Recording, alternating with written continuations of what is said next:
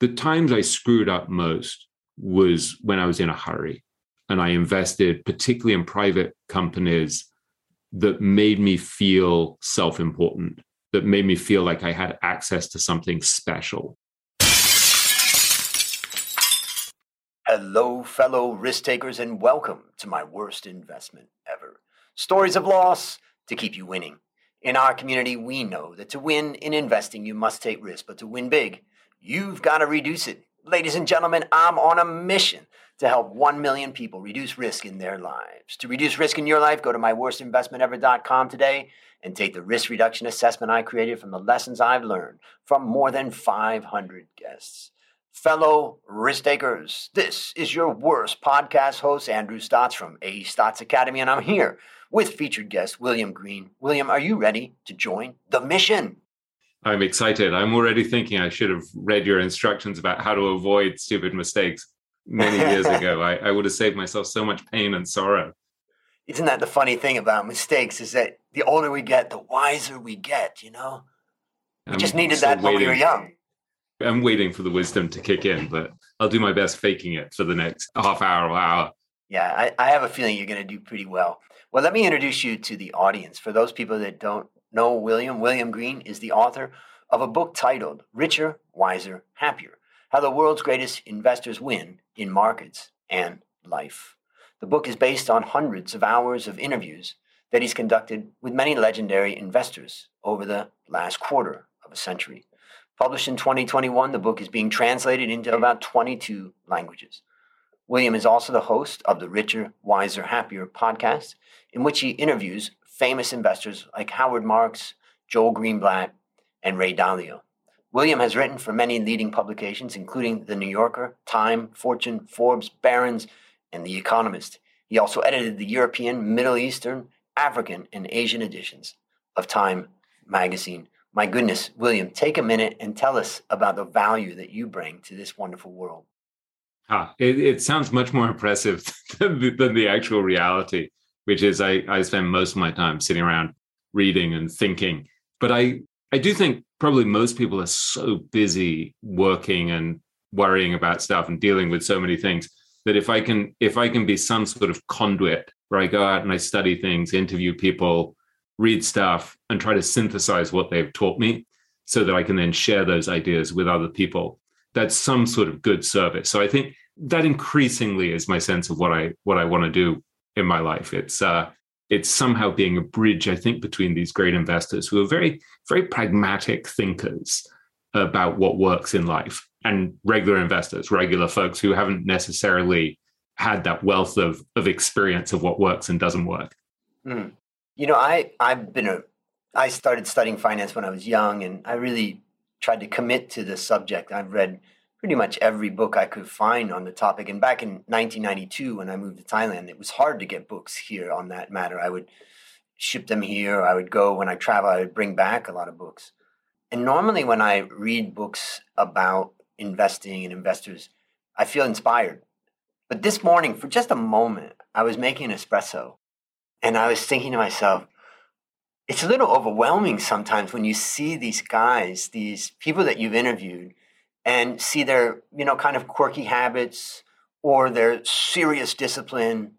And then you just, like you talk in the book about Sir John Templeton and, just the quirky nature, but that delivers some like amazing results.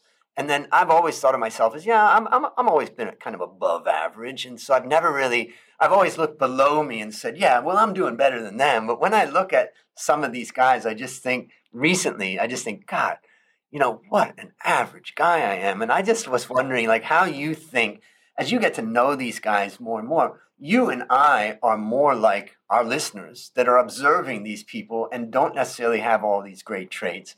How does that, how do you think about that in your own, life? Well, one of the biggest lessons of spending hundreds of hours interviewing all of these great investors is the realization that I'm not them. I don't have the temperament that they have. I don't have the intellectual firepower that most of them have. I'm not as calm or patient or rational as they are. And I don't necessarily have the obsessive fascination with sitting around analyzing business models and looking at financial statements and the like. And that sounds like a kind of depressing realization, but actually it's incredibly liberating, because once you're self-aware, you can start to say, okay, so why should I be playing this game against people who are much better equipped to win it than I am? And so one of the great revelations for me was, I guess it came particularly from Charlie Munger, I guess, who's Buffett's polymathic genius of a 98-year-old partner at Berkshire Hathaway, who would talk about just playing games that you can win. And I remember going to a Daily Journal meeting at one point. He's been chairman for many years, although I think he recently stepped down, of this small publishing company, the Daily Journal. And you'd go to these meetings and there would be a whole bunch of cult members like me who had traveled from around the world to listen to Charlie answering questions. And he would sit there for 2 or 3 hours answering questions. And someone was asking him for career advice. And he said, look, if you're 5'3", don't become a basketball player, because you're going to be competing against people who are 7'9". And he said, so you want to play games, A, that you can win because of your talent and your personality, and B, that utterly fascinate you, that totally captivate you. And so I think that for me has been a really helpful takeaway, not only in investing, but in life, because then you start to say, well, I can't really explain why I spend so much time reading weird esoteric books about, Tibetan Buddhism or Stoicism or Kabbalah or really everything, and why I don't want to sit around just reading annual reports the whole time. And so I have to be aware of what my own particular form of craziness is, and then basically take on games in life that harness my own craziness. And I think that's a really helpful revelation. And when I see the great investors, they're all in some way operating in a way that's profoundly true to who they are. And that goes really deep. I mean, I had this interview recently with Howard Marks on my podcast, where I'd spent several days preparing in a way that's kind of maniacal, right? I mean, I'm an obsessive researcher. And so nobody spends several days preparing in some cases, I might spend a week or two. And so I'm preparing maniacally, and I'm reading something, or maybe listening to an old interview of his. And I see that when he was at high school, he was really fascinated by accounting. And apparently in his high school, they offered an accounting class. And he really liked the symmetry of the numbers in the different columns. And I thought that was a really interesting revelation, that there's something almost sensual about the numbers for him and the patterns and the symmetry. Whereas for me, there's just a beauty to words that I can't really explain. I just love words. I love stories. And so understanding what your game is, what you're suited to win, and what you really care about, like many of the great truths, it's so platitudinous. It's really, you can sit and you're like, oh yeah, you should play games you can win. But actually, it's a really helpful filter in life. And I don't know, just having the discipline to stay away from games that you're unlikely to win is hugely powerful. So Joel Greenblatt said to me, most people should simply not be buying individual stocks, because if you don't know how to value a business, on what possible basis are you buying individual stocks? And that for me is hugely liberating, because then I can say, well, I'm not like you, Andrew, where you've taught classes on valuation. I don't really care about valuation. I mean, I like buying cheap stuff, but I'm actually kind of too lazy to sit around analyzing whether something is really at a major discount. And so that's been a very helpful revelation. Yeah. And I think that talking about this, it made me think. I'm just taking notes. So as you were talking, I was, okay, play games that we can win, where we have an advantage, let's say. And people that you've interviewed are really true to who they are. And then the other thing you talked about is kind of, it's liberating. And I think that for the listeners out there, one of the big lessons just out of that part of our discussion is really be more of who you are. And the more that you are of who you are and true to who you are, the better life you're going to live. And I would like then to take that into a final quote out of the book. And I've got a few things I want to talk about as we get prepared for the big question, but it's the last, paragraph of the whole book. And I think I write as an analyst. I've had to write all my life, but I wouldn't say that I don't weave stories into my writing that well. And so I just wanted to read this. So here you're talking about Vandenberg, and I forgot his first name. Arnold Vandenberg. Arnold, yeah. So Vandenberg, so it says, tucked away inside the filing cabinets in his office, he keeps what might just be his most valuable possession, a copious collection of heartfelt letters from many of the people he has helped, including countless friends, clients, random strangers, and his own children. And here's his words. The pleasure you get out of knowing you've made a difference in people's lives. Yeah, I'm already in tears reading this. That's something that nobody can take away from you. He says, I could lose all my money and I could still go to these files and say, well, it's not like I live my life for nothing. Look at the people whose lives I've changed. Vandenberg points to his trove of letters and says, that's my bank account. Why did you choose to end it with that statement or that story? And what does that mean to you? Yeah, it has the same visceral impact on me that it has on you, Andrew. Here's a very wise person, Arnold Vandenberg, who's gone through so much hardship in his life. This is a guy who was born on the same street as Anne Frank during the Holocaust, went into hiding as a Jew, hidden with his parents as a very young child, basically in a secret compartment behind a wall in a closet. And then they were too scared in case the Nazis came and searched the house that they would take them all and they'd be sent to Auschwitz and be killed. And so he was sent off, saved by a teenage girl who took him to an orphanage in the countryside and hid him. And his parents did go to Auschwitz, but amazingly survived. So here you have someone who was dealt the worst hand in life. I mean, he was pretty convinced that his mother had sent him away because she didn't want him, because he couldn't understand as a little child that his parents were trying to save his life. And then they amazingly survive, get out of Auschwitz and come pick him up when he's about 6. And he's already so malnourished that he could barely walk. And he wouldn't have survived if it had been a few months later. I mean, they had no food in this orphanage where he was being hidden. And he couldn't even recognize his parents, and he didn't care. He would have just gone with them regardless. He just wanted to get out. So you have this guy malnourished. They thought he had brain damage because he hadn't had any good nutrition for years at this formative period of his life, felt totally abandoned by his parents, later was beaten up a lot by his father. So he had, physical abuse, emotional abuse, war, lost 39 members of his family, was full of rage, and had his first marriage break up when his wife ran off with another guy, and was so depressed that he said to me at some point, he would just want to nap every afternoon. He said sometimes he would just put his head down on his desk and just weep. And so here's a guy who you would say was least likely to succeed, barely made it through high school. And so, he had internalized this idea that he was probably stupid and probably brain damaged, and yet has this incredibly successful investment career by totally turning around his life, getting control of his inner life. He became obsessed with things like hypnosis and the self-hypnosis and the subconscious mind. And so I wanted to end the book with Arnold, partly because he embodies so many important lessons about what actually constitutes a successful and abundant life. So first of all, he gives you a sense that you've got to get control over your inner life, because if you don't, regardless of how much money you've got, if you're miserable, stressed, full of anger, full of rage, full of resentment, your life is going to be a misery.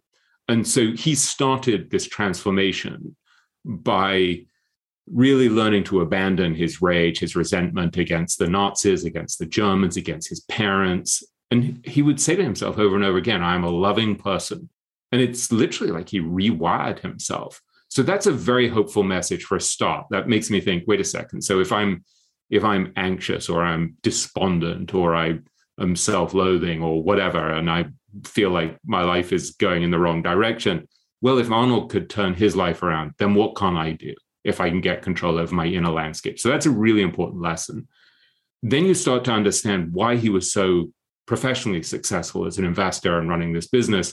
And you start to understand these lessons about his total dedication, his maniacal focus. He would do things like, he started to love playing chess. And he said, I gave up chess because it was taking up too much of my mental bandwidth. Or he played golf one time and he says, I could see this game was going to shackle my mind. So he gives up golf. And so you see the dedication. So you start to get a sense of what it takes to be professionally successful. And then you see this incredible generosity and decency of this guy who transforms himself from a rage-filled depressive into being this incredibly loving, kind, generous soul who's been incredibly charitable, decent, has wonderful family relationships, wonderful friendships, and is always looking for ways to help people. And so, in a sense, he gives you a very powerful taste of what actually constitutes an abundant and successful life. And at a certain point, Arnold decided, I have enough money that I don't have to work for anyone I dislike. I don't have to worry about my bills. I can pay all of my bills. And then he said, beyond that, what do I care? I don't need to get immensely rich. And so there was a point where someone tried to buy his investment firm. I'm pretty sure they wanted to pay him more than $100 million. And he's like, I would rather close my firm than sell it, because how could I trust these people to treat my clients decently and honorably? So when I see someone like Arnold, it gives me a taste of the sort of person I would like to become. It gives me a sense of hope about what can happen if you take control of your inner landscape and your thoughts and your behavior in the way that he does. And it gives you a real sense that money is valuable because it gives you independence. It means you don't have to work for people you dislike. It means you don't have to worry about your bills. But you don't want to start to obsess about it and fixate on it and think that it's going to solve all of your problems. And what I could see from Arnold is the delight that he took in being able to use his money to help others. And then not only his money, I mean, he hypnotized me when I went to Texas to interview him for a couple of days, because he thought that the words that I used in talking to myself were too negative, that he should change my inner monologue. And so he starts playing the Four Seasons, Vivaldi's Four Seasons. He gets this foam mat, like a yoga mat, on his floor of his office. And he lies me down and starts to hypnotize me and has all of these affirmations that he's kind of plugging into my brain so that I'll become more successful and happier in life. So here you have this 80-something-year-old money manager who's getting such delight out of helping all of these strangers. And I've seen it again and again with him. I have a trampoline outside that our neighbors' kids use, that Arnold sent to us from Texas because... I was going to ask you, are you still using that? Not very often, I'm embarrassed to say, but he would be happy at how much I exercise these days. Right. But the fact that he was worried that I was too slothful. And so he takes such joy in helping other people. And that starts to give you this sense of what's actually going to lead to a happy and abundant life. And so when I was interviewing him, I was in his office in Texas, in Austin. And I remember him saying that line about this is my bank account, when he looked at the letters from all these people he had helped. And I remember thinking at the time, that's the last line of my book. And that was probably 4 years before I finished writing the book. And there was another thing, there was another very moving thing where in those cabinets, he took out this scrapbook that had all the pictures of his son competing as an athlete as a child. And he had hypnotized his son, who was like this kind of short kid who became a shot put champion because Arnold coached him and would put him to bed and hypnotize him every night. And he even won some competition with his leg in a cast while injured because Arnold had hypnotized him. And as Arnold's talking about this, he starts to choke up as he's showing these pictures. And what was kind of really beautiful was that this son actually was who's a really wonderful person in his own right, was the son of Arnold's wife, Eileen, by her first marriage. So Arnold had adopted this kid. It wasn't his own kid. Here's Arnold, who had gone to an orphanage himself as a boy. And he takes in this little boy who was kind of unconfident and shy as a young child. I think this is when he was about 5, Arnold became his adopted father, and truly adopts him as his own. And I mean, I remember his son saying, I'm the only person whose father would tuck him up in bed every night at the age of 18 because he would hypnotize me before I went to bed because we were training to do shot put. And so you see this father, this adopted father, choking up as he talks about the triumph of his adopted son who's become this extraordinary athlete, and just the pride and the delight and I said to him, why does this choke you up? And he said, because I remember what he was like how unconfident he was. And Arnold himself had been kind of this broken, malnourished kid from an orphanage. And so there's something really beautiful about that. And so when you see people behave like that, and you see where their happiness comes from, it reorients you. I'll tell you one other story from Arnold. Sorry to go on about this, but it's an extraordinary story. Arnold, when he was very young, when he was probably about 16, I'm guessing, 16 or 17, he had no money at all, right? And his father was very tough and decided the moment Arnold got bar mitzvahed at the age of 13, he was a man and he should be responsible for paying for his own clothes, his own food, his own entertainment, everything. So Arnold was working full time in various different jobs. At one point in high school, I think he was working 4 or 5 hours a day in a factory. I mean, he had a much tougher childhood than I did, that's for sure. And so he had this job as a flower salesman. And he's an incredibly charming guy. He's a really good salesman. And so he's finally given the best corner to sell on. And so he's got his stall with all of his flowers. And he said to me, there's this biblical storm on the day that he has the best corner. It's just, he's so drenched, absolutely drenched, soaked through. And this car stops. He's utterly miserable. He can't believe his bad luck. And this car stops, and this woman looks out and says to him, you need to get out of the rain. And he's like, I can't, I've got all of these flowers. And she says, how much are they? And he tells her what each of them costs. And she's like, no, for all of them. And she buys all of the flowers, and she takes him to her home, gives him one of her husband's dry shirts or sweaters, and makes him a cup of hot soup to warm him up. Just so she does this thing to get him out of the cold and the rain. And Arnold said to me, when someone touches your heart like that, it changes your life forever. And so you see this guy who had a few people extend kindness to him early on. And here he is 60-something years later, 65 years later, helping countless people. And it's in part the reverberation of that act of tremendous generosity from that woman. And one thing that's very politically incorrect that I'll tell you that I didn't include in the book, but I think he may have told me afterwards, is he said one of the reasons why that had such an impact on him is that she wasn't Jewish. And he said, I didn't realize that non-Jewish people could do something so kind to me. And so here was this guy who, he'd survived the Holocaust. And I think subsequently he figured out, well, wait, this 17-year-old girl who saved my life during the Holocaust, she was from a very devout Christian family. But I think at the time that woman helped him by buying all of the flowers, he was living in an alien world where people wanted to kill Jews. And to have someone take that kindness towards him really changed his life. And so I see Arnold touching lives left, right, and center. And so he's not the cleverest person in the book. There are people who are much more brilliant, I would say, intellectually. He's not the richest, but he has this extraordinary character. And you look at him and you think, this is the guy I'd really like to emulate. And so that's why I wanted to end the book with him.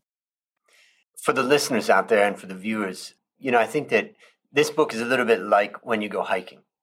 And you go hiking to get to the top of a particular mountain or hill. And when you get to the top of that mountain, you realize, oh, crap, there's another mountain. And when you get to the top of that other mountain, you realize, oh, crap, there's another mountain.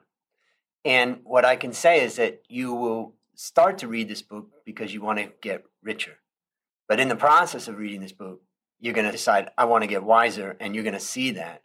But by the end of the book, and I think this is what makes it such a powerful book, is that you end it in this way, with this story, with this man, but also just as you progress through, you realize that this book is going to help you to be happier. And so like the exact order of how you call it, richer, wiser, happier, I believe is kind of the journey that any reader is going to go through. And I've read a lot of investment books, and I felt like, in some ways, I was skeptical when I started reading it. And as I started to go through the journey, I started seeing that. I think I want to highlight, I think, a couple of other little points here. And I think the first one is that when I first got the book, I thought, okay, it's a new book. So I thought it was new interviews.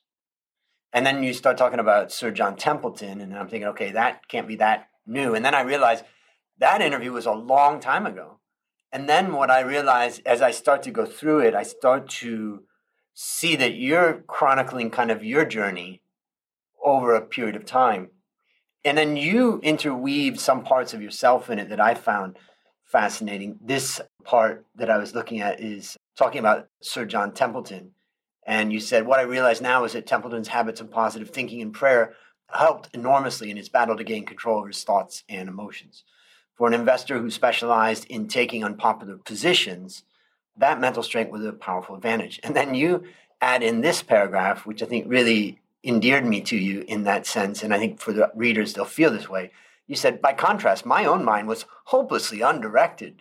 And it was easy for me to get swamped by feelings such as fear, doubt, regret, greed, impatience, jealousy, and pessimism, all of which complicate the challenge of making rational investment decisions. And just tell me about why you've decided throughout this book to try to really interject your own journey in that.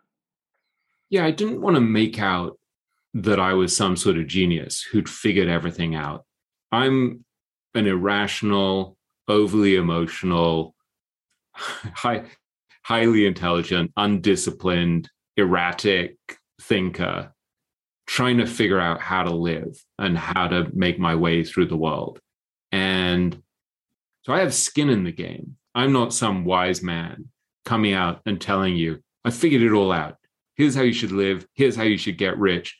I'm groping in the dark, but I happen to have had this incredible good fortune that I got to interview all of these extraordinary people early in my career, like Jack Bogle, who founded Vanguard, or Peter Lynch, who was, the legendary investor at Fidelity, or I would go to the Bahamas and spend a day with Sir John Templeton, who was probably the greatest international investor of the 20th century.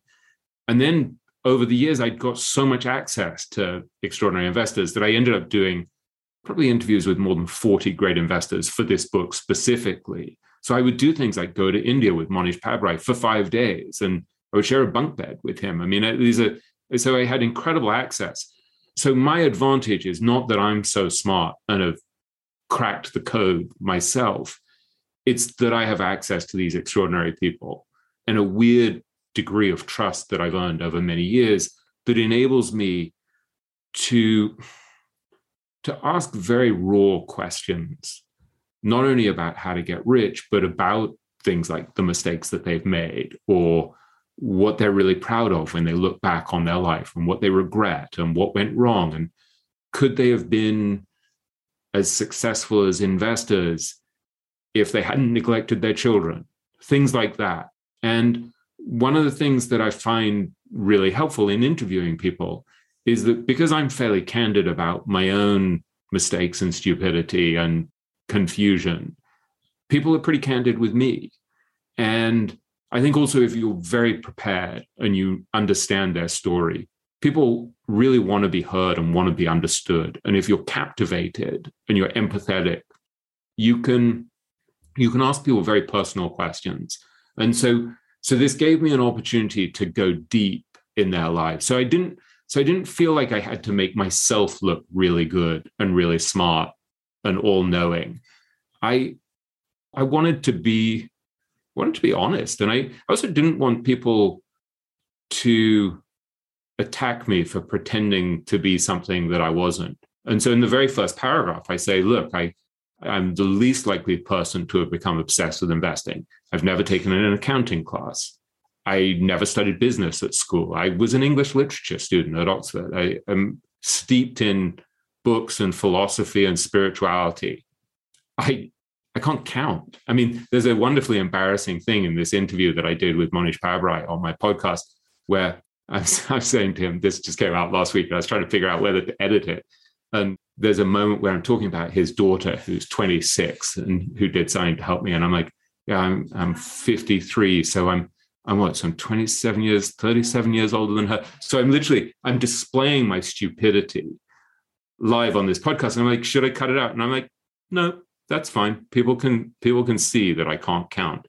And so I think there's a kind of authenticity when you're showing people your mistakes, you're showing them your vulnerability. There's a thing in the epilogue where before I write about Arnold Vandenberg, where I talk about that in the middle of the financial crisis, I lost my job where I was editing the European, Middle Eastern, and African edition of Time.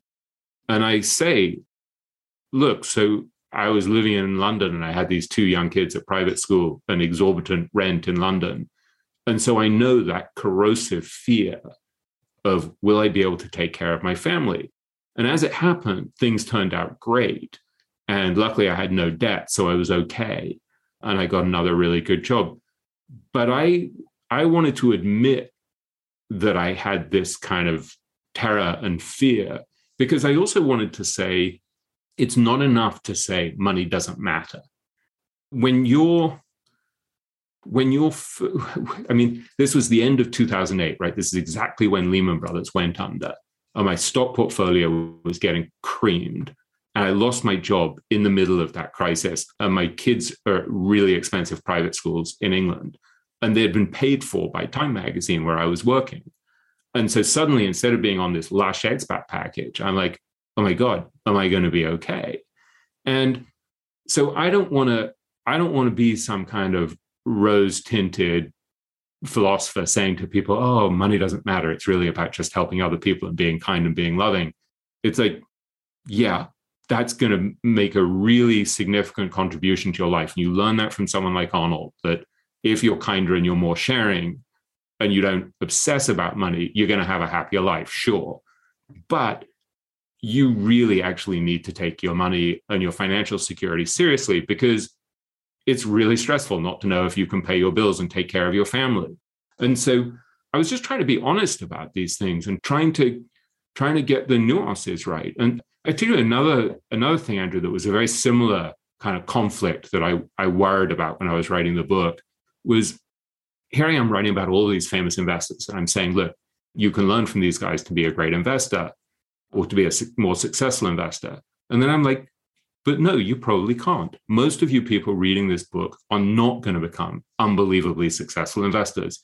And I'm not going to lie to you and lead you like lambs to the slaughter to tell you that you should play a game that I don't think you can win. And so I know that there are some people who are reading the book who are going to become billionaires, who truly are made for this game, and they're going to read about Nick Sleep or Monish or some of the other great investors in the book, and they're going to be like, that's a game I can play. I mean, Monish read the chapter on Nick Sleep and literally changed the way he invested because of that chapter. So here's a guy who's already a legendary investor, and he's changing his investment style because of chapter 6 of the book that's about Nick Sleep. So I know there are some people who are going to read the book and become hugely rich because of it.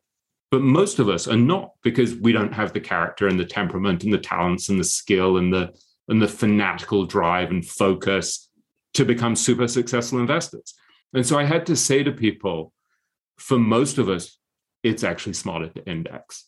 And then you're like, well, God, so I'm undermining my own book. And so there's something very uncomfortable about the tension in the book where I'm telling people how to play the game, but I'm also telling them, but maybe you shouldn't play the game. And that's just honest. And I was worried about it.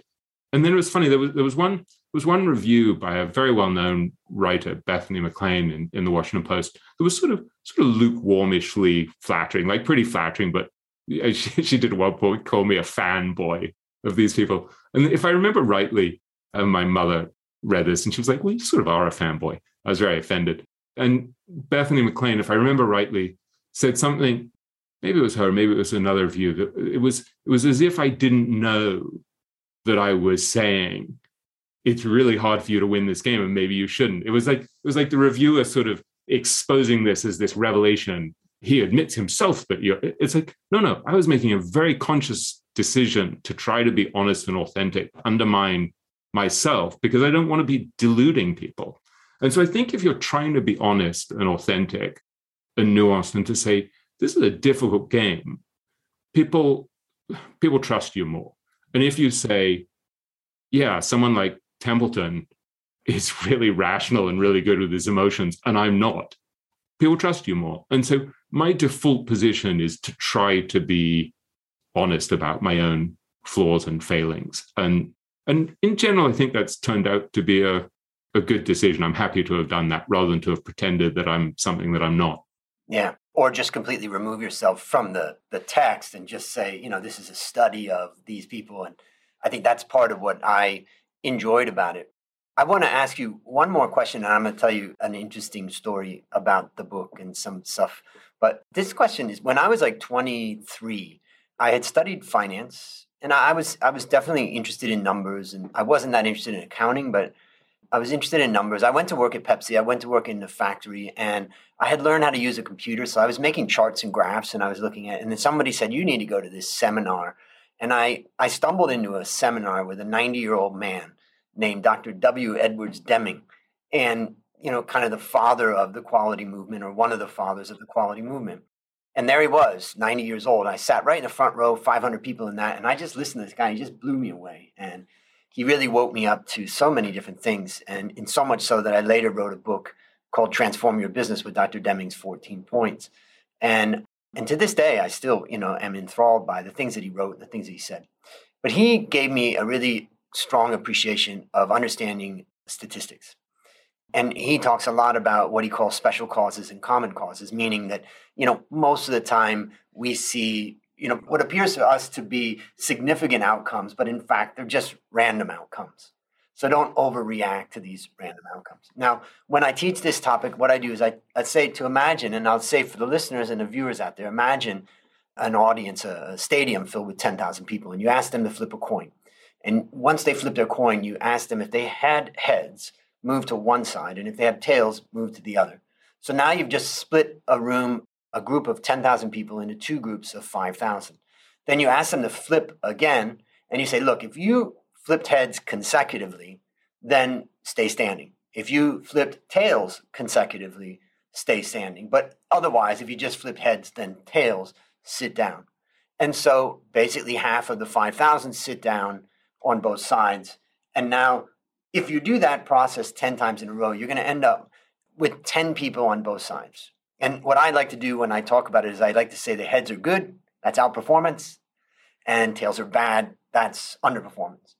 So you're naturally going to get an outcome of 10 people who flipped heads 10 times and 10 people who flipped tails 10 times. Now, in real life, it may be 5, it may be 15, but generally we can describe the random possible outcome. Now, nobody would dispute this because it's a fair coin, let's just say, and everybody would know that it's random. But as soon as we get into life, we throw all that away and we don't really realize that there is a lot of randomness. Imagine if we take 1,000 people who want to climb Mount Everest and we basically say, go. And those 1,000 people go up Mount Everest. Are all 1,000 of them going to get to the top? Someone's just going to run up and there's going to be a rock that's going to fall. They're going to step on the wrong pebble and they're going to, twist their ankle and they can't get up, or whatever that thing happens. But the small number will be up. So my question to you is, how do we know that the men that you've interviewed are not just there through randomness, and that we, as celebrating as we do success and describing and defining everything that they've done, but how do we really know that they're just not there because somebody had to get there? And this is my question for you. And I don't believe that, there's a perfect answer to that, but I'm just curious, what is your thought about that? You truly don't know. And it's one of the things I worried a lot about in writing the book. And one of the terrors that you have in writing a book like this is what happens if someone blows up?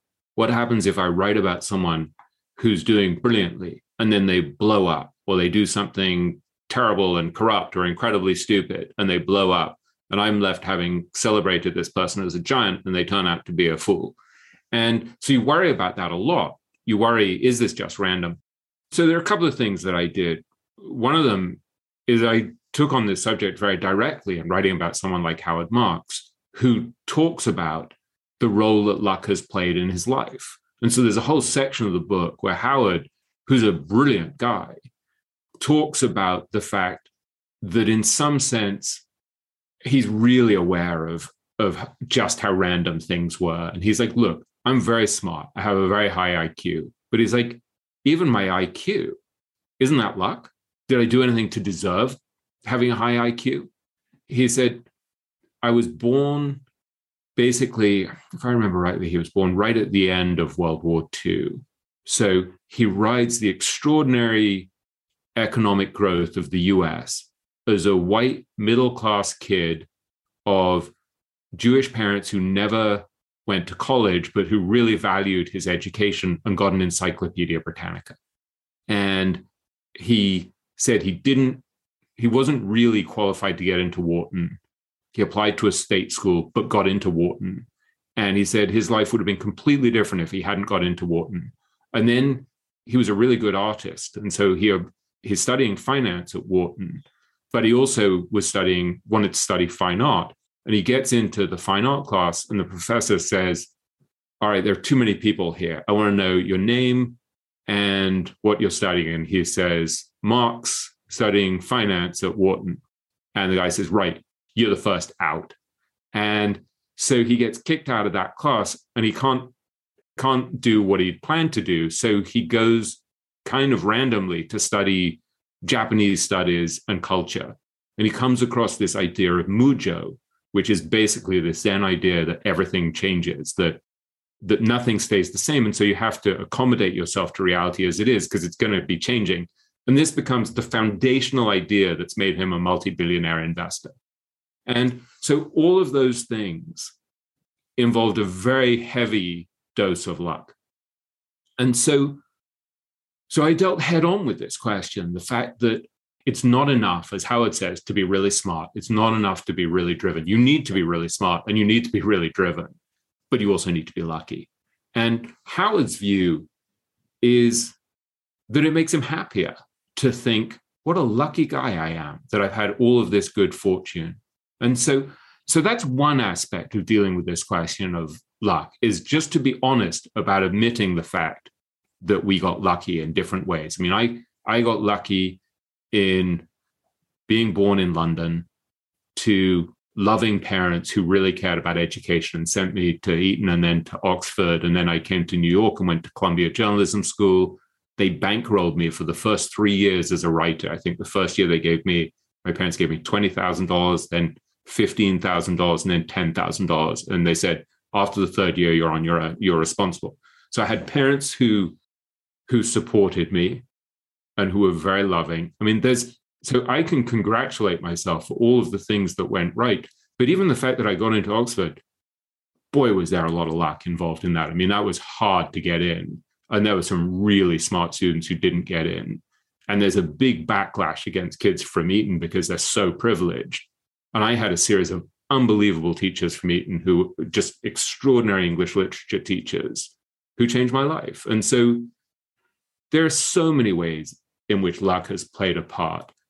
But at the same time, there are habits and actions and ways of behaving that stack the odds in your favor to be more successful. And so when I think about kind of the grand theory of my book, which is not really very explicitly stated, probably, except possibly in the introduction, it's the fact that what you can learn from the greatest investors is how to stack the odds in your favor in all of these different areas of life by behaving more rationally in all of these surprisingly tangible ways.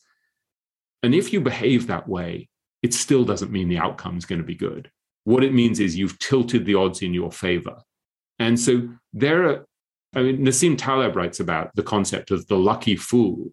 And we've seen that a lot, that during the era when the stock market was just soaring and cryptocurrencies were just soaring, we all knew lucky fools who had done really stupid stuff and were becoming really rich and looked at us like we were morons if we were behaving kind of less recklessly.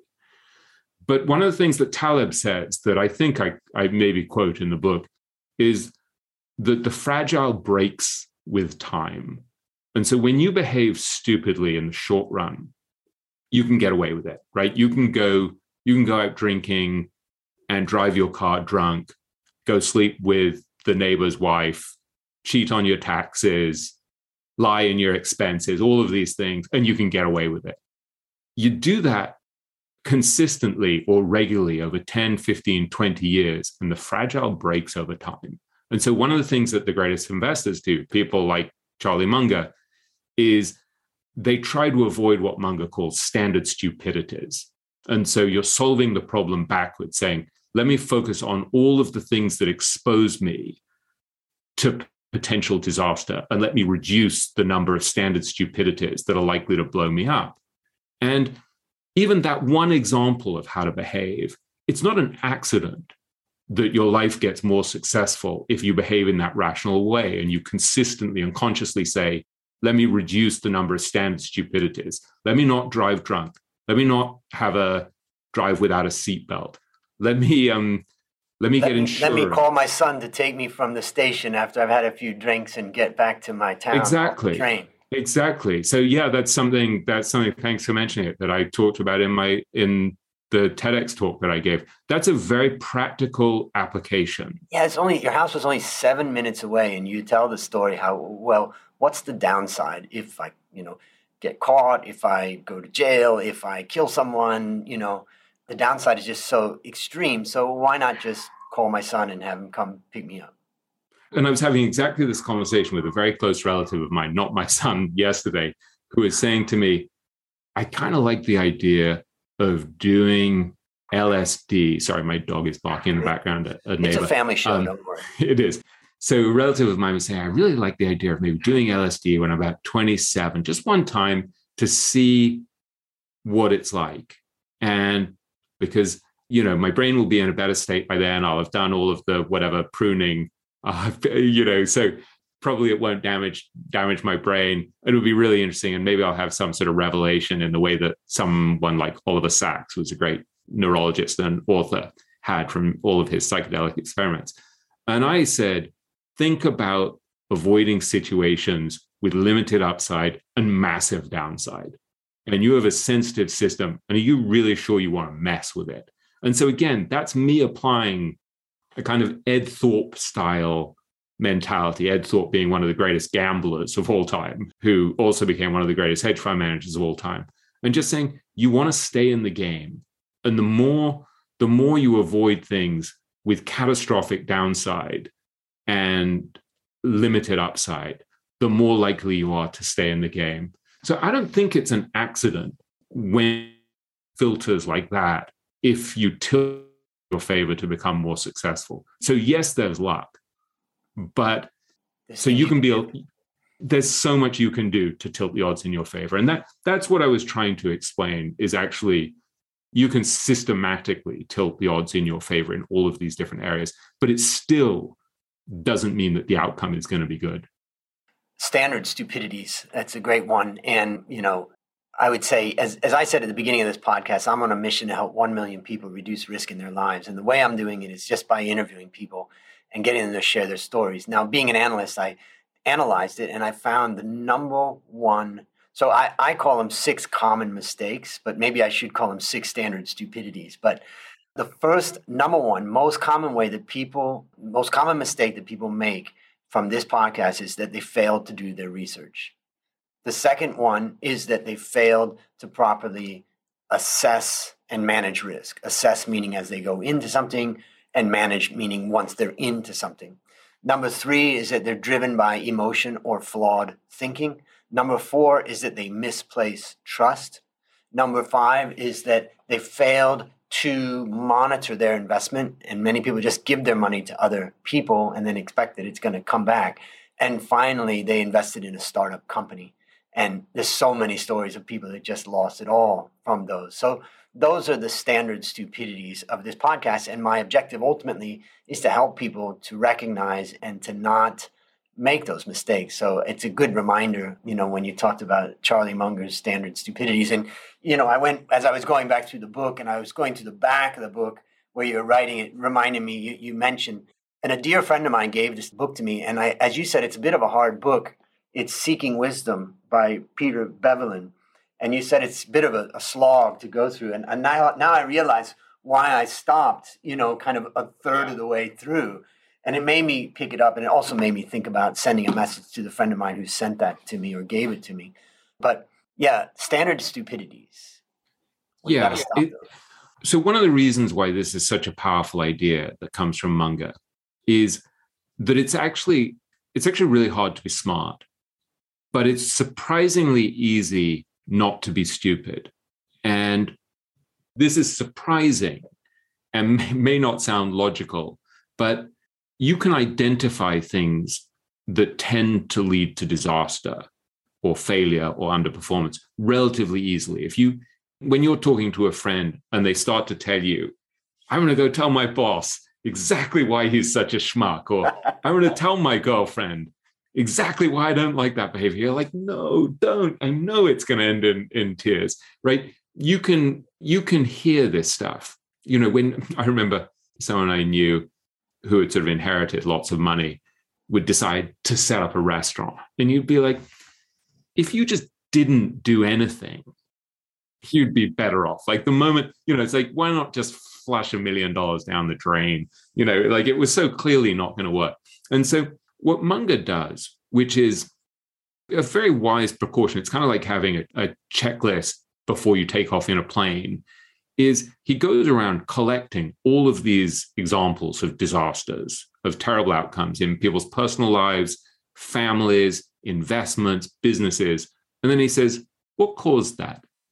And so then he kind of keeps this mental checklist. For me, I couldn't keep it mentally. I mean, if I really wanted to do it seriously, I'd have to write all these things down. But Munger has about 50 extra IQ points, so he can do it in his own head.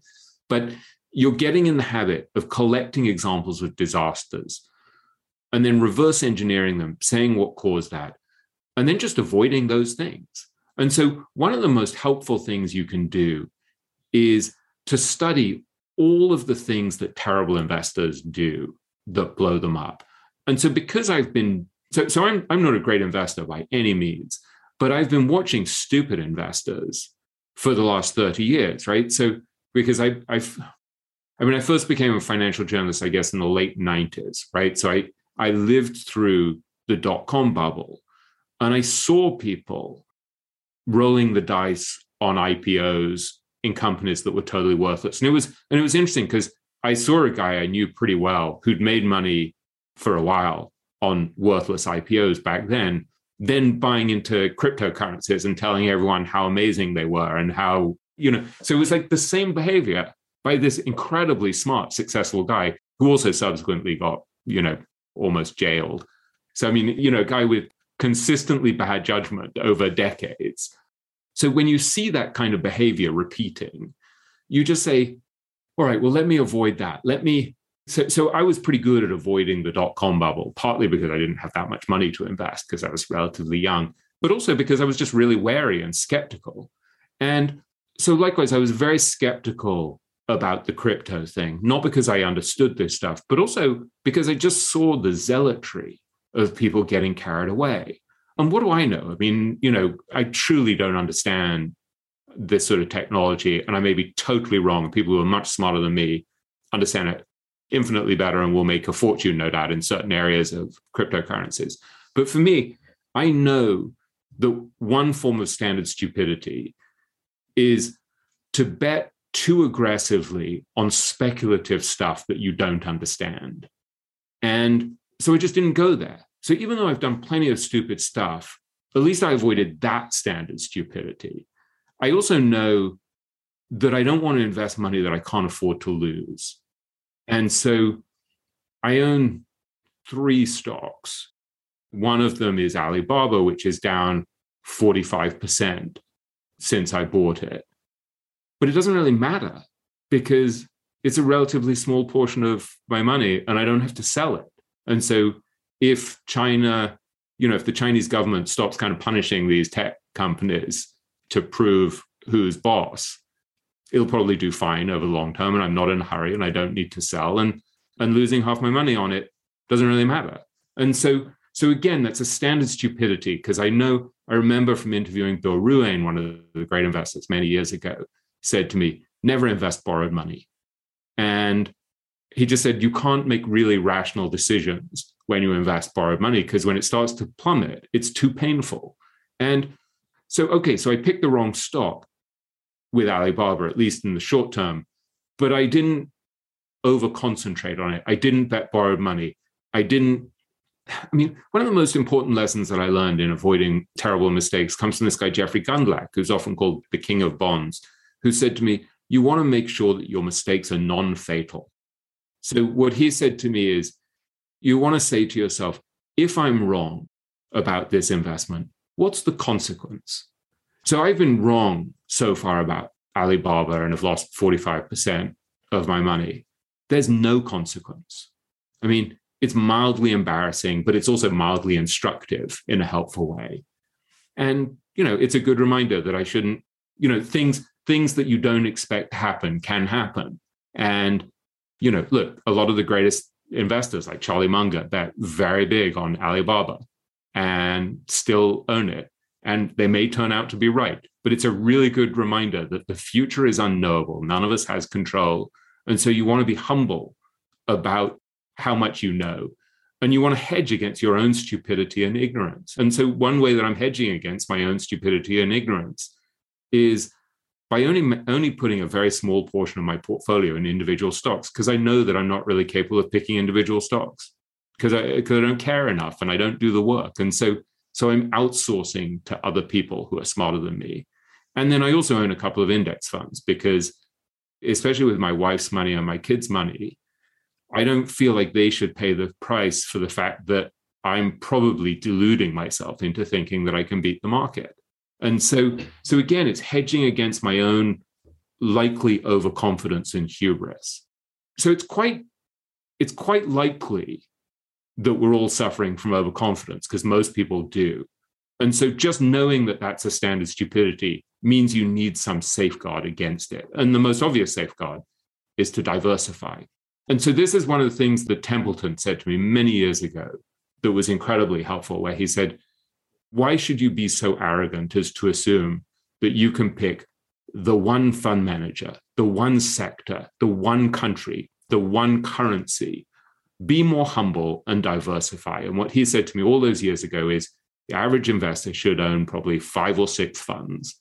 Maybe that's too much. I don't know. Maybe you can just own 2 index funds. You could own an international index fund and a domestic index fund, depending on where you live.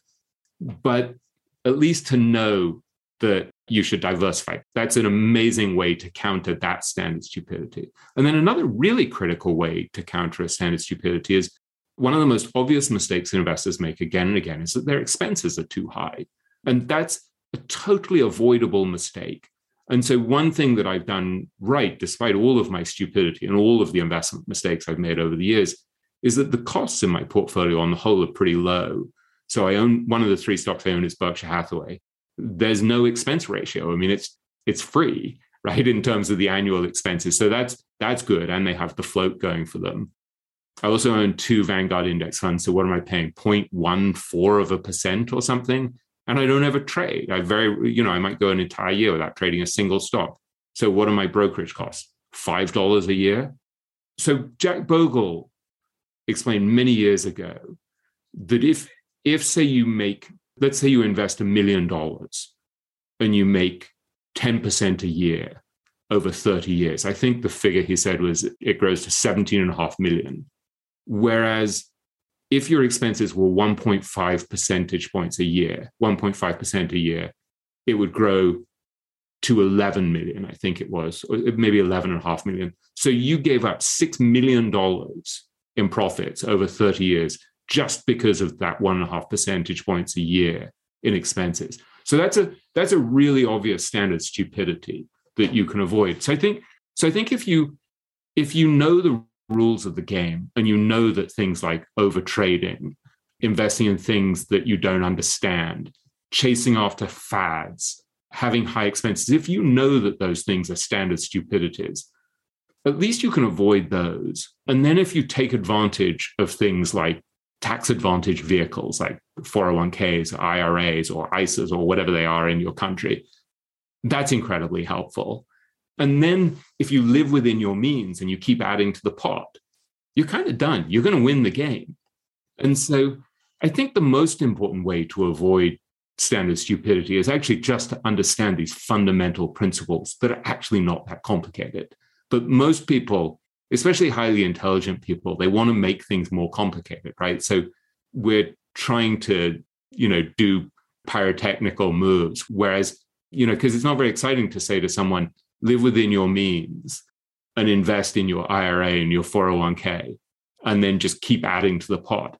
But actually, that's kind of all you need to do to win the game. Yep.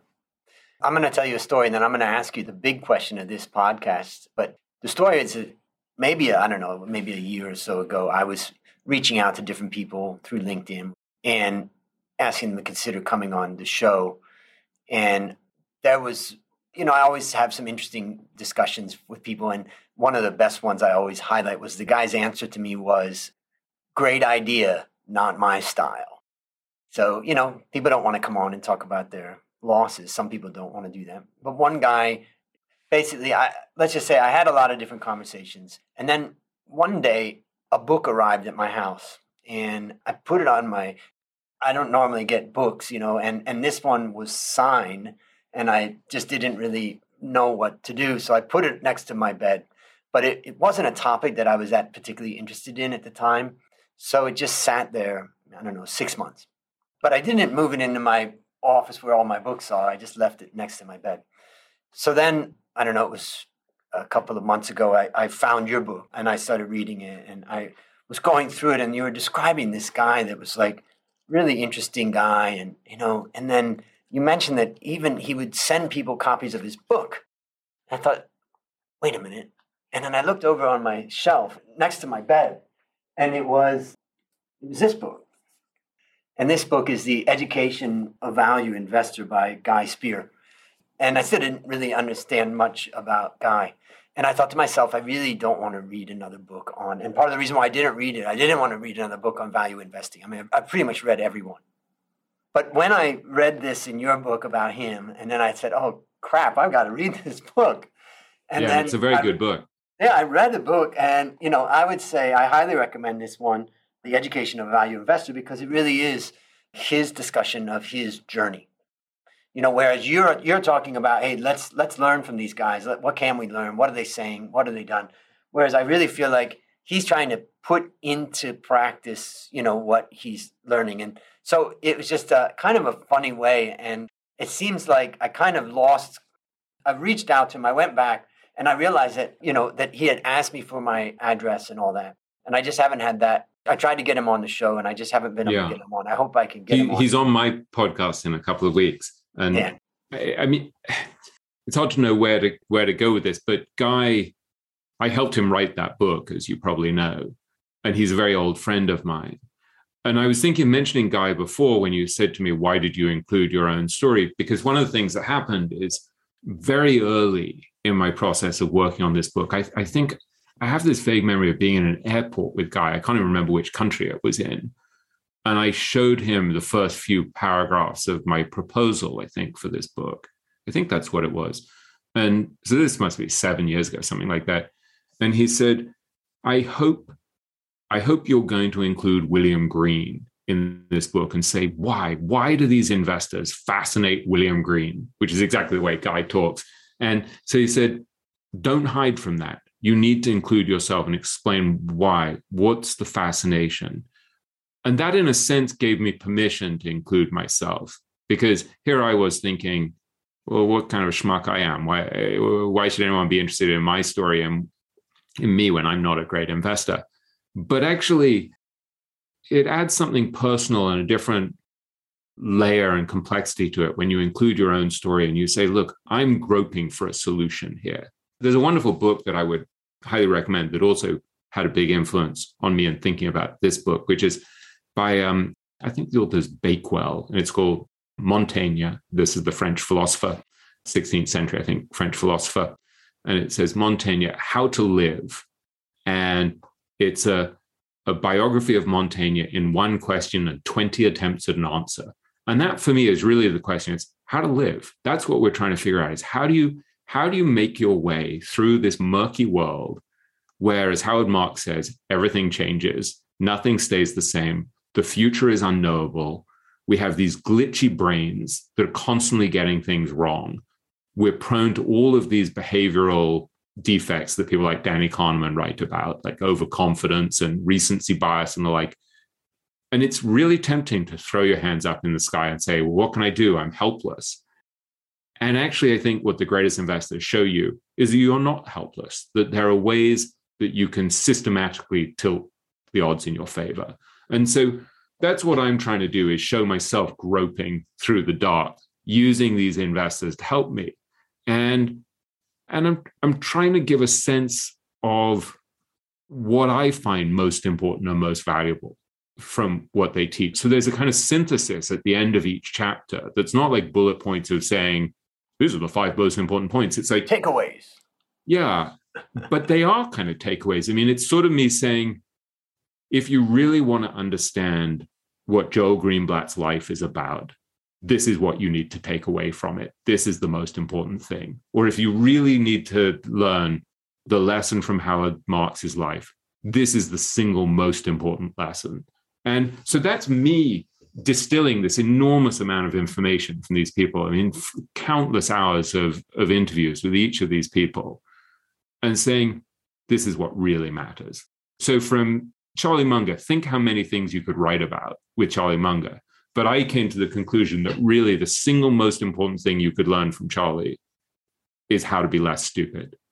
And there's a beautiful paradox to that, because Charlie is one of the smartest people on earth. And so here you have one of the smartest people on earth telling you to focus on being less stupid. And here's how you do it. And so that's a very practical lesson.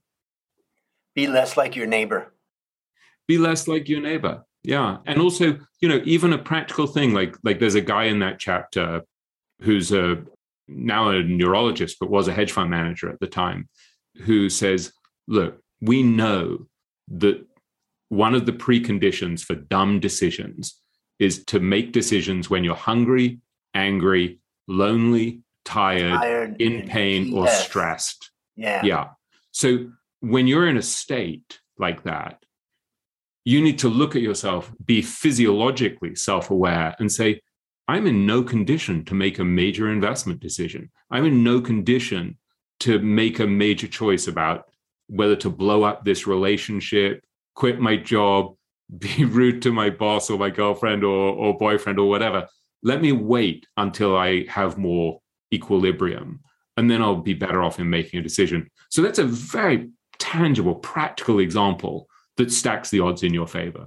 And what's wonderful is that guy, Ken Schubenstein, has used that technique not only as a hedge fund manager and as a professor at Columbia Business School, but while treating patients in a COVID ward in the midst of the pandemic. And so it's enabled him, when he's totally flooded with emotion, dealing with patients on ventilators and having to tell their families that their relative is dying and they can't see them.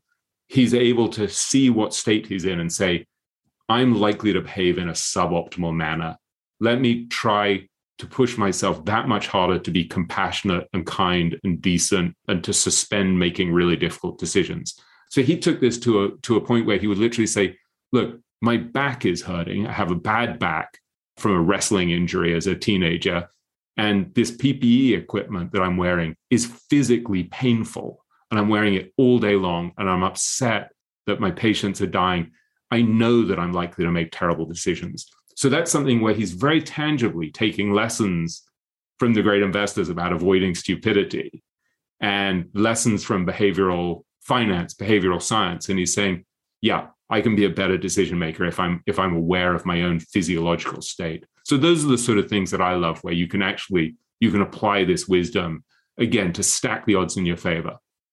It's when I was 17, I went into a drug rehab. And in fact, it was my third drug rehab in Ohio.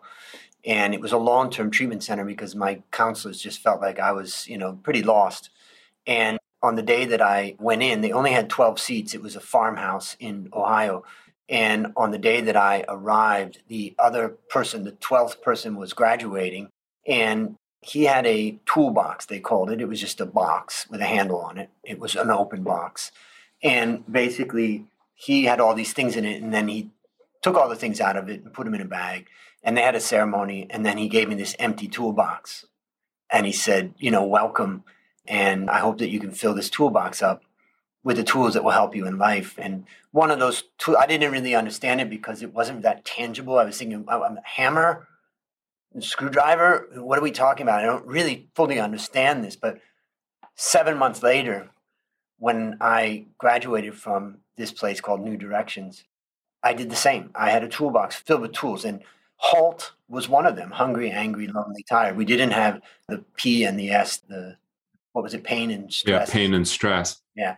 But it was just HALT. And what a beautiful, simple, intangible tool that became tangible once you kind of define it.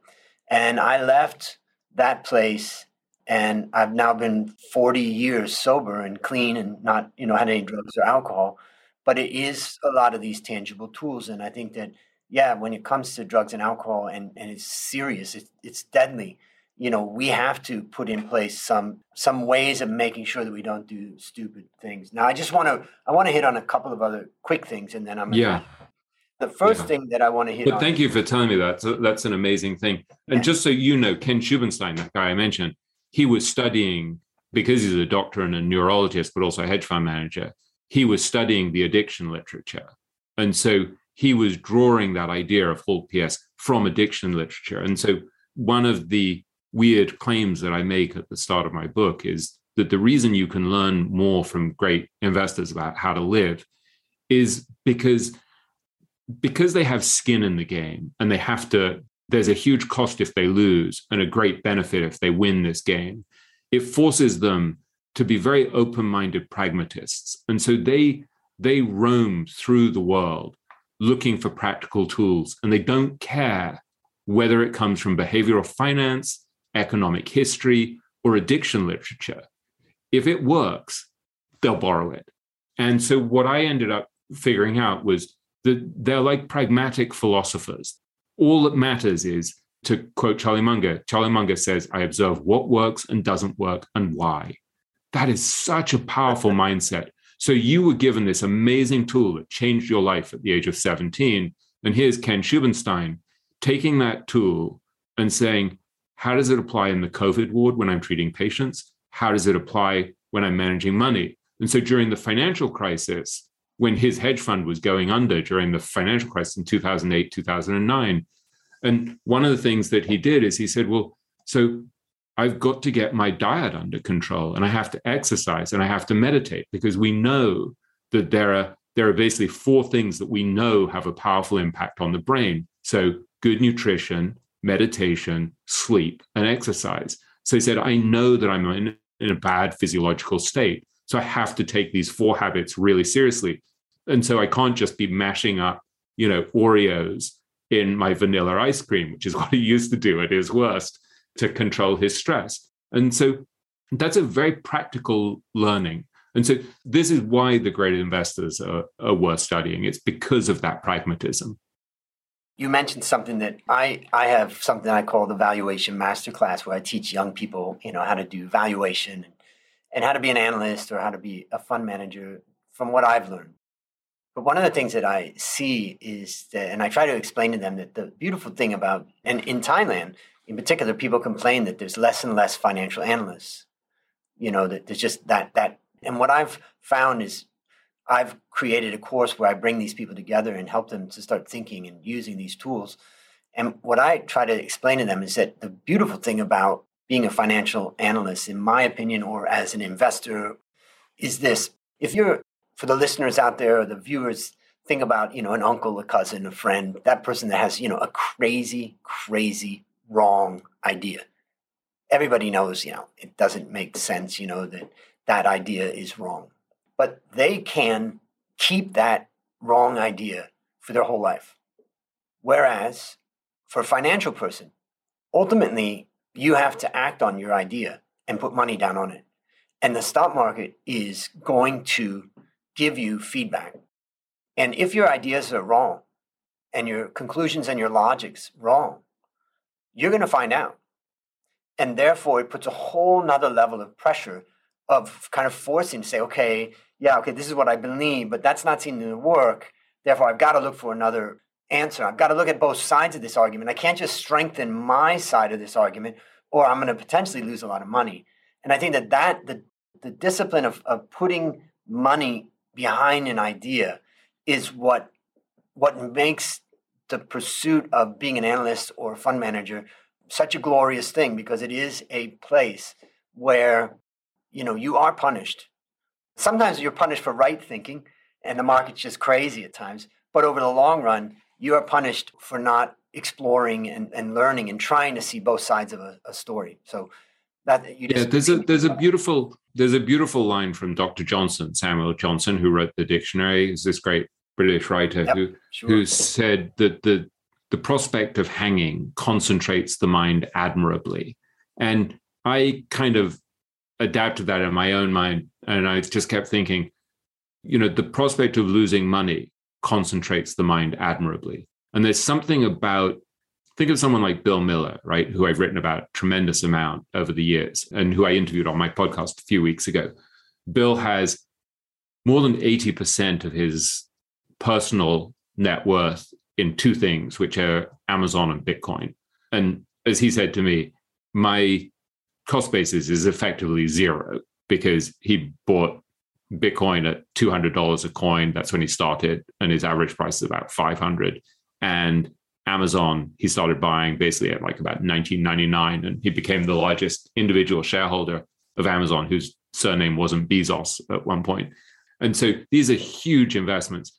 So when Bill is thinking about whether or not Bitcoin is going to endure and is really a valid technology, or when Bill is thinking about the future destination of Amazon, boy, is he thinking hard about those things. I mean, he has so much money on the line, so much skin in the game, and he's a profoundly brilliant intellect. And so there's something about the possibility of losing massively, but also gaining massively, that just adds concentrates the mind admirably. And whereas if you're a journalist or you're an academic with tenure, if you're a market strategist at a big brokerage firm pontificating about the future of the market, there's not really any cost to being wrong.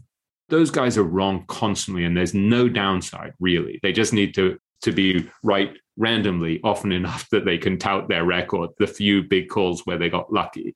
And so I just think it's better to listen to the great investors than to listen to journalists. And I just see so much stupid journalism, right? Where I saw something the other day, I think it was in Bloomberg. I'm sorry to badmouth Bloomberg, although I did work there at one point.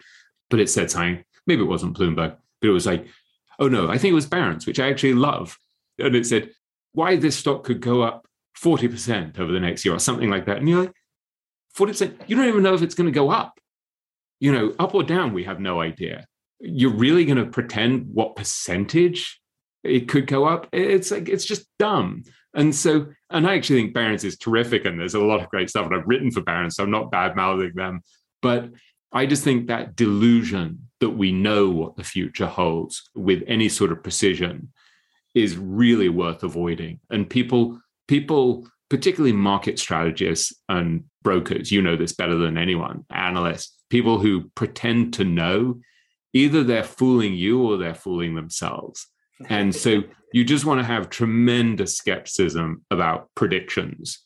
And especially about the future. Especially about the future. Yeah. Let me get on to the three things I wanted just to highlight. The first thing I just wanted to mention was that you did something in your book that I found kind of endeared me to you, which was when you said, I think it was about Sir John Templeton. I can't remember which one, but you said, I realized I kind of didn't like this guy, and to admit something and then later to kind of go back to that and think about that. I just felt like that was interesting. And that was, again, interjecting your journey. And that brings me also back to Guy's book, where at first I was like, this guy's just trying to copy these great guys, And what the whole book eventually becomes, and I guess the reason why it's a butterfly is that he's morphing over time into becoming himself. And that's, I think, the thing that I would say. And then the last thing that I wanted to mention, and that is that on page 118 of your book, I think it kind of sums it up, and it just hit me like a ton of bricks, because I also have a a private business, which is a coffee business, which managed to survive that 97 crisis. And we have about 100 employees, and we're trying to grow that business all the time. And it's tough. I mean, it's tough, particularly when hotels and coffee shops and restaurants, our main customers, are shut down. But we survived the crisis, and we've survived other crises, and we're trying to, grow our business. What are we trying to do? We're trying to grow our top line. We're trying to sell more of our products, which means we're trying to satisfy what our customers want in that business. And if we are, then we're selling more. But the more important thing, as I like to say, revenue is proof of concept and profit is proof of competence.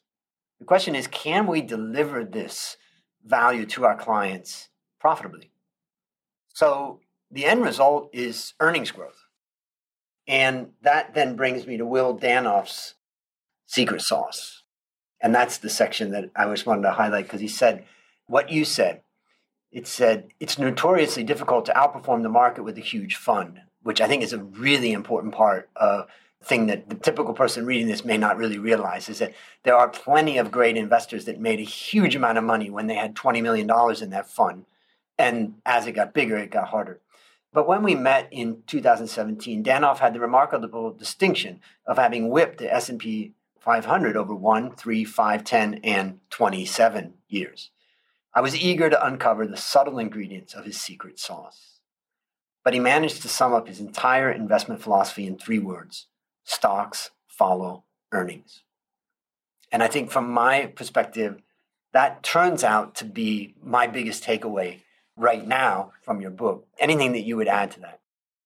Yeah, one of the things I came to the conclusion, I think in writing about Joel Greenblatt, that what I was trying to identify was things that are approximately true on average over time. And so it's approximately true on average over time that stocks follow earnings.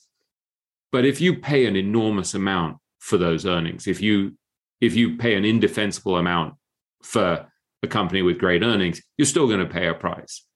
It's probably not going to work out if you pay a ridiculous amount.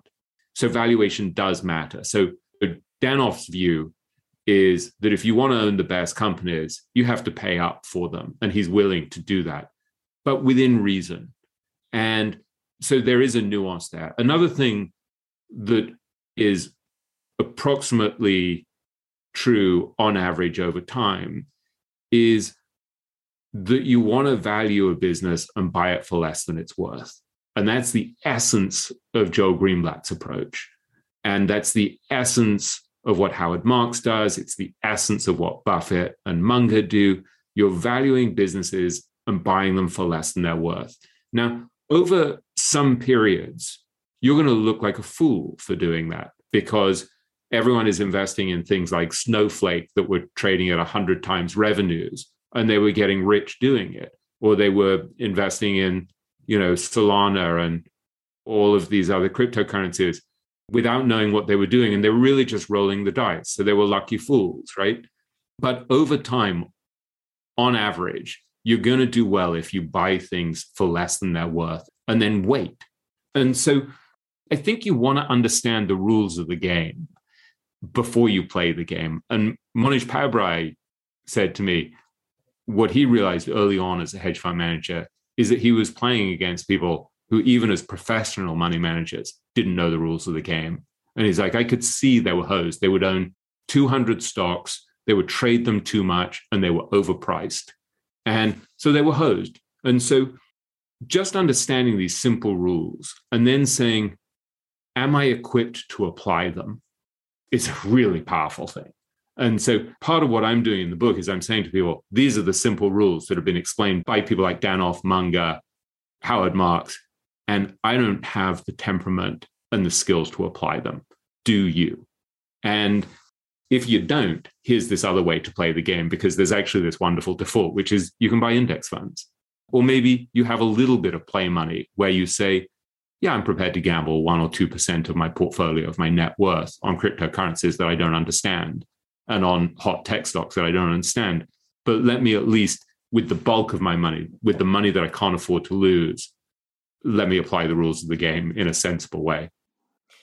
And I wrote a book many years ago about how to invest if you really know nothing about the market. And I wrote it for women, in particular 5 women, and they were my 5 nieces, each of which, when they were 18, I gave them $3,000, which was an amount that was the minimum amount that a Vanguard account could be set up with for investing in one of their funds. And then I basically taught them that your best advantage is your youth and starting now and investing. And here's $3,000.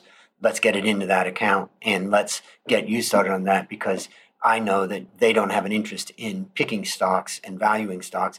But I also know that even if they decided to go into that, the odds are ultimately stacked against you if that is your goal, unless you really, really focus in and apply what, let's summarize by saying, number one, buy good companies at low prices. Let's say good companies at good prices. You may not always get them low, but let's say good companies at good prices, and understand that stocks follow earnings, because it's one thing to go out and buy a cheap company or a low price company relative to its value. But if it doesn't grow the earnings, like in our coffee business, if we can't deliver the product that people want and we can't deliver it profitably, then, it's not going to be that successful. So that's how I would wrap it up. I've decided that I'm not going to ask you the question of your worst investment ever, because we've pretty much gone through a lot of stuff and so much valuable things. So I do want to ask you the last question, and that is, what is your number one goal for the next 12 months? My number one goal for the next 12 months. Well, I will answer very quickly the question that you didn't ask me, which is just to say the times I screwed up most was when I was in a hurry. And I invested particularly in private companies that made me feel self-important, that made me feel like I had access to something special. And so if there's a lesson there, it's that you want to be aware of your own frailties and foibles.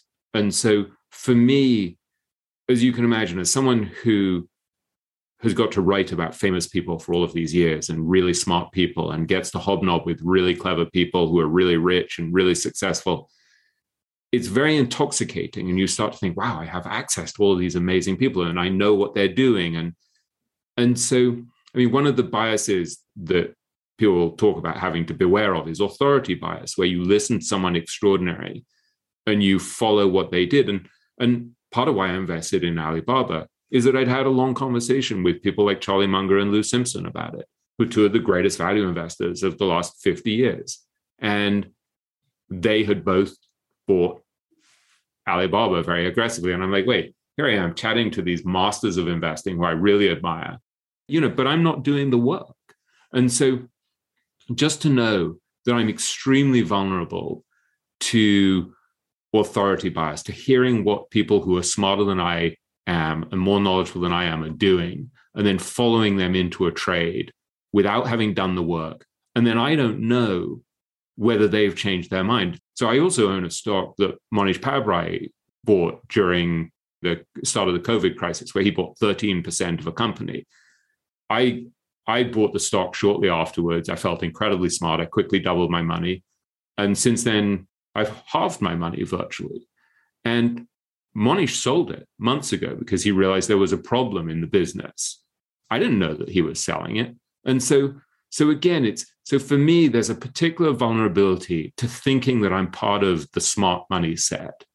And it flatters my ego. And so I'm very vulnerable to my own psychological flaws and frailties, my character flaws. And so I would just encourage your listeners to be self-aware and to not only to be collecting examples of other people's stupidity, but collect examples of your own stupidity. Because, I not only invested in one private company that I lost most of my investment in, I invested in 3 private companies over several years. So I repeated the same costly mistake 3 times. And so when there's something that you do that's incredibly stupid, look at it and say, not going there again. And so I remember with one of those private companies going to Guy Spear many years ago and saying, you should really take a look at this. This is really interesting. And Guy just looked at me and say, I don't do private companies. I just have a rule. And I don't buy things that people are trying to sell to me. And so Guy just had a couple of simple filters that kept him out of doing this really stupid thing. So sorry, that's answering the question that you didn't want to ask. But I think it's a valuable thing to be aware of your own particular flavor of stupidity. And for me, there's a big aspect of doing things that I'm not really qualified to do because I know the people well who do that thing best. And I fool myself into thinking, I'm on the inside. I'm on the inside. And it's like, well, yeah, but maybe they changed their mind. Exactly. Or maybe it's just a really small part of their portfolio. But none of these lessons are easy because, look, I wrote about Bill Miller betting on Amazon when it was at $6 a share and he bought 15% of the company. And I wrote an 8-page story for Fortune about Bill, where I talked about the fact that if this turned out to be right, when everybody thought Amazon was going bankrupt, this would be one of the greatest contrarian bets of all time. And it has turned out to be one of the greatest contrarian bets of all time. And so I was smart enough to see that, but I didn't make the investment. And so the exact lesson that I'm saying I ought to have learned of not following the masters into something that I don't really understand, if I had made that mistake on that occasion, I would never had to work again. And so investing is not simple. And even when you learn a really important lesson, it may not apply next time around. And it's just, life is not simple. Well, I would just say, for the listeners out there, it's a great example of, when you follow someone because you like what they said or because you admire them or something, you got to remember that you still have to do your own research, and that also that research is not something that's just done once. It's constantly being done and reevaluating your decision. And that's usually what's missing when people end up following others. And so that's, I think, a great example. And I'm glad that you shared it. I was just a little bit worried about time, so I don't want to keep you going. So I would also say, Andrew, that even when you find someone that you really admire, hedge against the fact that you're wrong. And so even with friends of mine who are really brilliant investors and really honest and honorable people who I've invested with, because I think I own 3 different funds, 2 hedge funds and 1 mutual fund. Even there, I'm like, this person is one of my best friends, or this person is someone I really admire and really like and is really honorable. What if he's a con man? Or what if he gets divorced? Or what if he has a nervous breakdown? Or, what if he drops dead? And God forbid any of these things should happen. But it goes back to that simple lesson from Templeton. Don't be so arrogant that you assume you have the one fund, the one person, the one advisor, the one asset class. So when I saw people saying, I can't believe that Bill Miller has 80% of his net worth in Amazon and Bitcoin, I have 140% of my net worth in Bitcoin, I would just look at that and I'd be like, you moron. And maybe it will go up 10 times and you'll be a genius and you'll seem really rich, but you're still a moron. And so you have to be humble and hedge against your own stupidity and your own fallibility. So let me ask you, so what is your number one goal for the next 12 months? I know you've got things going with the podcast, and I'm sure you've got a lot of other stuff going. What do you want to, if we talk 12 months from now, what do you want to have done? Well, there's personal stuff and there's professional stuff. And one of the things that I'm most excited about is that I'm going on a 7 or 8 day meditation retreat with a great Tibetan Buddhist meditation teacher called Tsoknyu Rinpoche. And I'm excited about that. And I'm nervous as well. But one of the lessons of the epilogue of my book that I was sort of referring to and talking about Arnold Dannenberg before is you've got to take responsibility if you're in a landscape, because you can be as successful as you want with the investing game. But if you're not calm and resilient emotionally, sooner or later, that's going to get exposed by a pandemic or a family health issue or a recession or a market crash or whatever. And God forbid, I really hope none of these things happen, but they tend to happen. And so one of the great lessons, both from the Stoic philosophers and from investors like Bill Miller, is you want to focus on controlling things that you can control. And so you can't really control a lot of external circumstances. You can to some degree, but you can control internal circumstances to a great degree, your state of mind, your intentions, your mindset. And so I take really seriously this idea of how am I going to have greater equanimity? And so I try to meditate.